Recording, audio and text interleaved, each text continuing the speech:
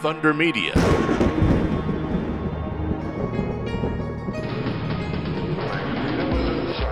On this episode of Inside Motorsport, we get an Australian's view of the British Grand Prix. I hope you'll stay with us. Well, welcome to Inside Motorsport, and joining us on the line, Peter Norton, who spent the weekend at Silverstone getting a very different atmosphere to what you're experienced normally at the Melbourne Grand Prix. Yes, Craig. It took me a little while to adjust, simply sitting in a grandstand and enjoying the race weekend the way thousands of other people do, rather than being involved on the media side. So it took a bit of adjusting, and it was a bundle of fun. The Brits know how to put on a show, and in particular, the British fans really add to the experience. The racing across the weekend had everything that Britain has to offer: wet, dry, and a lot of pantomime villainy, along with some heroic acts by the locals. Yes, indeed. Throughout the practice and qualifying, the locals were very excited because the traditional British teams like Williams and McLaren really took a step up. Williams sort of faded as we got more into the serious stuff, but it really was McLaren's upgrades that really turned it on. Now, some are saying that it is a circuit that really plays to their car's strengths. They did pretty well here the previous year. So it's going to take a couple more races to work out whether McLaren really has taken that step up. But gee whiz, it really did give the fans something to cheer for, with plenty of Brits at the pointy end. And like in Australia, we saw all the Formula classes on the one bill, which made for some interesting racing and a lot of Australian involvement. Yes, it did.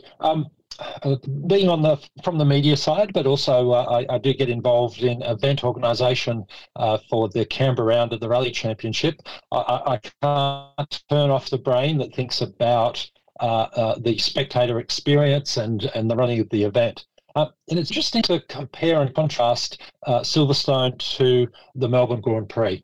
Silverstone, of course, is a permanent circuit, and it has the luxury of, from your grandstand seat, you can see 4 or 5 corner apexes. The cars are in front of you for maybe up to 15 seconds. So the viewing is really good. However, there's some pretty big gaps in the action on track. The support categories were primarily Formula 3, 2, 1.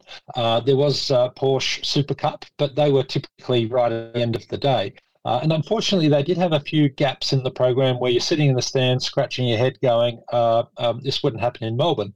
However, Formula 3, 2 and 1 did put on a very good show with some great performances by young Australians.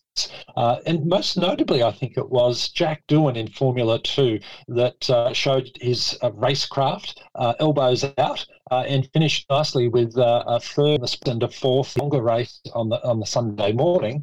And that was really entertaining to have someone to cheer for. And we saw then on the big show some remarkable racing that had McLaren and Red Bull pitted against each other, and didn't the fans go wild when they got the jump? Oh, it absolutely went crazy to see McLaren and Norris in particular get that the McLaren held the lead for more laps than I think anyone expected. And then when Max did get into the lead, he didn't drive off into the distance like we've seen him earlier in the year. So it really was encouraging for the rounds to come that maybe some other teams are going to have narrowed the gap. I think it's a little optimistic to think that they're really going to challenge him for race wins at this point without anything going wrong. But it was encouraging signs. But really what the experience was about was sitting in the grandstand with thousands of other people, and they love a good pantomime. Picture, if you will, grandstands. Each one would hold thousands of people, and there's a stretch of the track that might cover 800 metres or maybe a kilometre of racetrack. The Mexican Wave. It starts in grandstand number 1, and it might fizzle out in grandstand number 2. And didn't the booze start? So they tried it again, and the wave went through stand 1, 2, 3, and then fizzled out. And the boos again. And as the wave had multiple attempts, it went further and further, and then the boos were overtaken by the cheers.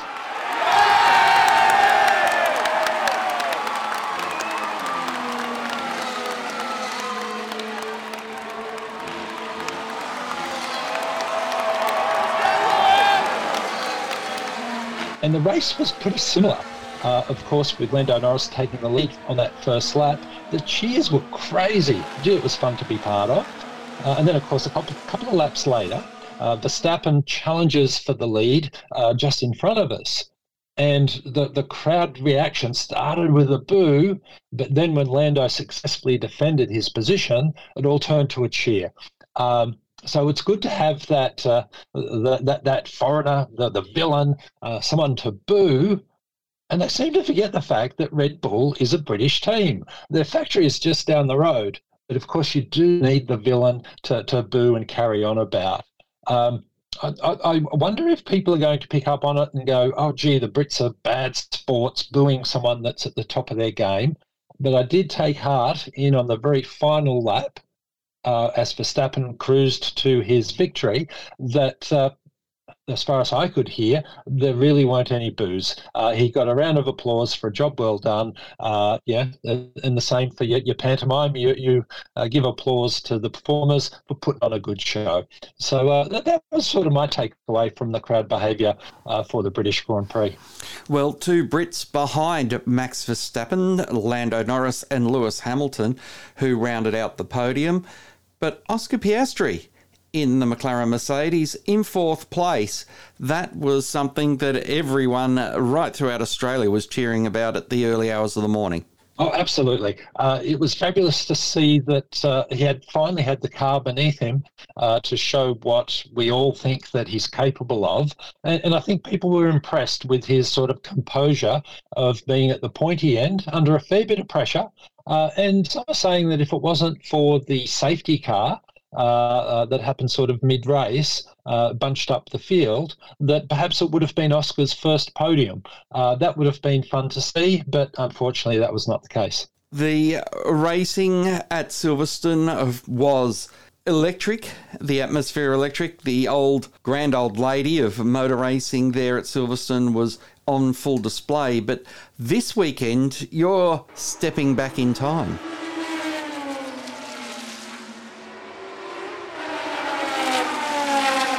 Yes, very much looking forward to a weekend at the Goodwood Festival of Speed. They've just over the last couple of days published their entry list, and it's a cracker. They've got 30 of the past Le Mans 24-hour winners, just as a little bit of a taste. It's not just the historic cars on display. There'll also be the launch of the Lamborghini that will be competing at next year's Le Mans 24-hour race. And on top of that, many new car releases for road cars. Prestige and luxury and performance cars are the kind of ones that they trot out and release those at this big stage.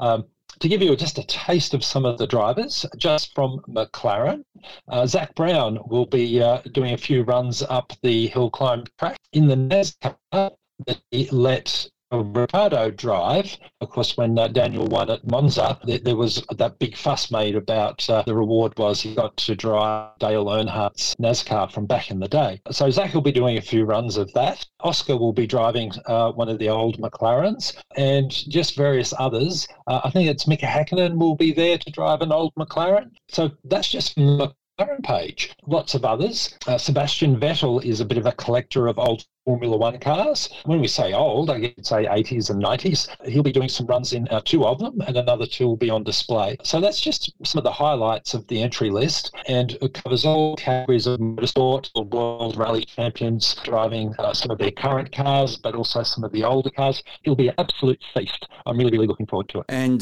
we're looking forward to catching up with you after that, because this event is really what the Adelaide Motorsports Festival has been modelled around. Absolutely. Just you picture a sort of day on the grass, enjoying your picnic, watching an active display of motorsport history, balanced with some of the latest releases as well. You know, get some autographs from the stars, all of those sorts of things is what this is about and what they're building in Adelaide. And I think that we all saw that earlier this year in Adelaide. What a great show that they put on. Valtteri Bottas throwing around a supercar and an old Alfa. It's just such a spectacle of nice corporate boxes to enjoy the hospitality, but also plenty of space on the grass so the general admission people get a good show as well. I think it's a really successful model, and I think that Adelaide, being 1 week before the Melbourne Grand Prix, is perfect so that some of the stars internationally who do travel to Australia, if we can just entice them to come that week earlier, and they can be part of a great event. With the Goodwood Festival of Speed being a week after Silverstone, and then no race now for 2 weeks when Formula One goes to Hungary, is there many current stars going to be at Goodwood, or is it more around the team owners and the coteries that will be there? Oscar Piastri will be driving one of the old McLarens. I don't think I didn't see too many of the other current Formula One stars, but there's still plenty of empty spaces in the entry list that who knows who may appear. Plenty of the old Formula One stars. I think Jackie Stewart will be there amongst many others. Peter, it's always a pleasure to catch up with you on Inside Motorsport. Enjoy the weekend at the Goodwood Festival of Speed, and thanks for your time looking back at Silverstone today. Thanks, Craig. I look forward to chatting again soon to tell you some of the highlights of Goodwood. That's all we have time for on this episode of Inside Motorsport. Until next time round, keep smiling and bye for now. Inside Motorsport is produced by Thunder Media for the Community Radio Network.